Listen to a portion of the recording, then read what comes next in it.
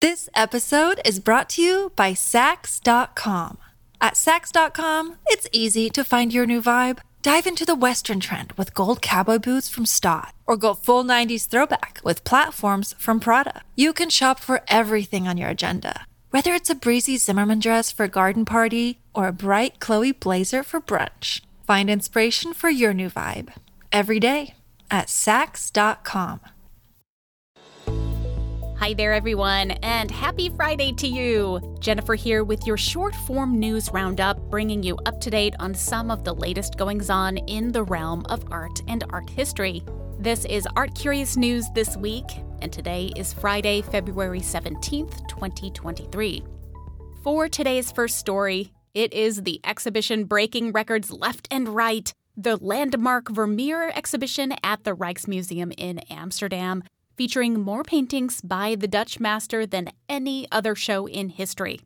Just days after the show's opening, the museum announced that it has sold out of every single currently available ticket to the show. I say currently available because the museum did note that they are, quote, working hard to ensure more people have the opportunity to see the exhibition, unquote. So for what it's worth, there might be additional chances to grab tickets in the near future. But the Rijksmuseum is currently staying vague on this. My guess is that they'll do more late nights and extended hours, and maybe even some of those really fun 24-hour extravaganzas where folks can visit the museum in the middle of the night. But I don't know for sure, and for now, this is all just speculation. So for those of you who were hoping to see the show but hadn't yet been able to nab your tickets, I am sending my condolences, but sending them with a dash of good hope. Because when the museum releases new tickets, and I am fairly certain that they will, you can be sure that I will announce it here. So stay tuned. Keep your fingers crossed. Next up, it was a big week for NFTs. Two major institutions, one in the US and one in Europe, announced that they have acquired several digital works of art. The first up is the Centre Pompidou in Paris, who has purchased 18 works of art as part of their French national collection of modern and contemporary art. Xavier Rey, the director of the Pompidou, points to that museum's position as a pioneer in the so-called new media acquisitions ever since the 1970s, and that their current pursuit of NFTs, quote, reaffirms our support for artists in their conquest of new means of expression, which is the foundation of modern art, unquote. Right now, we only have some of the details about the works of art, like the names of a few of the artists who are part of this acquisition, but the Pompidou tells the art newspaper that full details of the acquisitions will be announced later this spring. So again, more speculation. Right now, we're only left to guess at the cost of these works of art and how the museum plans to display but also store and conserve these pieces as well. Following along at almost the same time is the Los Angeles County Museum of Art, LACMA, who announced this week that they too have entered into the realm of NFT, Web3, and all of that good stuff. On February 13th, LACMA revealed that a pseudonymous collector named Cosimo de' Medici has promised a gift of 22 artworks minted on the blockchain, comprising of a total of 13 artists. So, gotta love an alias that refers to one of the biggies of Renaissance art patrons. Though Medici is an alias, it has been speculated that the donor may be none other than the rapper Snoop Dogg, who has been noted in news articles as a longtime proponent of digital art and cryptocurrency. LACMA, like the Pompidou, has a long history of connecting with new media, as well as long connections with artsy celebrities. The art newspaper, in an article about this gift, reminded readers that this is but the next step in LACMA's acquisition plans to support NFTs and other digital works, noting that a program began last year specifically aimed at acquiring digital pieces by women artists, and that was funded by none other than Paris Hilton. LACMA is the first museum in the United States to acquire a significant number of these digital works, and again, this is surely a sign of things to come in institutions around the world. In a statement, Cosimo de' Medici announced, quote, "With this gift, my goal was to help bridge the worlds of on-chain art and contemporary art. which until now have existed separately. I'm thrilled to have these historically significant on-chain works contextualized beside many iconic works of art in LACMA's collection." Unquote. One more note about contemporary art this week. On Valentine's Day, Banksy confirmed the authenticity of a mural located in the British town of Margate in Kent. This work, titled Valentine's Day Mascara, presents viewers with an image of a retro housewife sporting not only an apron and latex gloves, but also bearing a knocked-out tooth, a black eye, and other signs of domestic abuse. Banksy used three-dimensional, mostly found materials to add to the scene, such as a long chair, and, most critically, a slightly open chest freezer out of which Banksy painted a pair of men's legs dangling, as if the abused wife has disposed of her ne'er-do-well partner therein. It is a grim, comically dark mural, but one that speaks to a very dire reality, that domestic abuse soared during and after the pandemic, but especially reached heights during the lockdown era.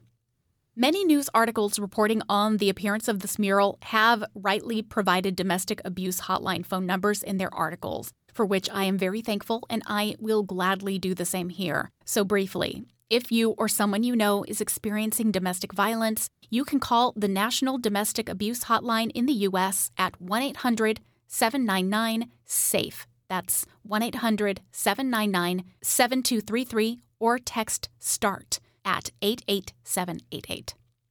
But the abuse subject, and the fact that it was created, of course, by the notorious and sly Banksy, is only one of the reasons that the mural made headlines this week. The other part is that only hours after the work of art was revealed and authenticated by Banksy, workers from a local council removed the chest freezer, that very critical element, from the mural space. The reasoning provided in an online statement was that the mural itself, the wall-painted portion, is on private property and is thus fine to remain there, but that the land abutting it is public property, and so the freezer could then be seen as a safety hazard. But just as with the Rijksmuseum story today, there seems to be a glimmer of hope here. The statement ended with the following, quote, "The fridge freezer is now in storage and will be returned once it has been made safe to the public. We will be contacting the owner of the property to discuss the options to preserve the artwork for the district." Unquote. It's commercial break time, everyone. So feel free to mash that fast forward 30 seconds button a couple of times, or to listen straight through to help us continue to make good with our advertisers who pay our bills. We will be back to more ArtCurious news this week in just a minute. And meanwhile, if you like this show but not the ads, join us over on Patreon at patreon.com/ArtCurious to grab an ad-free fee and show me that you care. That's patreon.com/ArtCurious. Thank you so much to my newest patrons who answered the call over on Instagram: Michael J, KL, Christian M, and Marilyn R. Ongoing thanks, as always, to my super extra VIP patrons: Flamestress, Gaston, Stephanie, John, JL, Rhonda, Lance, and Robin. You make my heart soar as if they have the winged victory's wings. Sorry. Do you want to hear your name read here every week? You can become a VIP patron for just $25 and know that you are helping me so much. We will be right back. Thanks for listening. This episode is brought to you by Saks.com.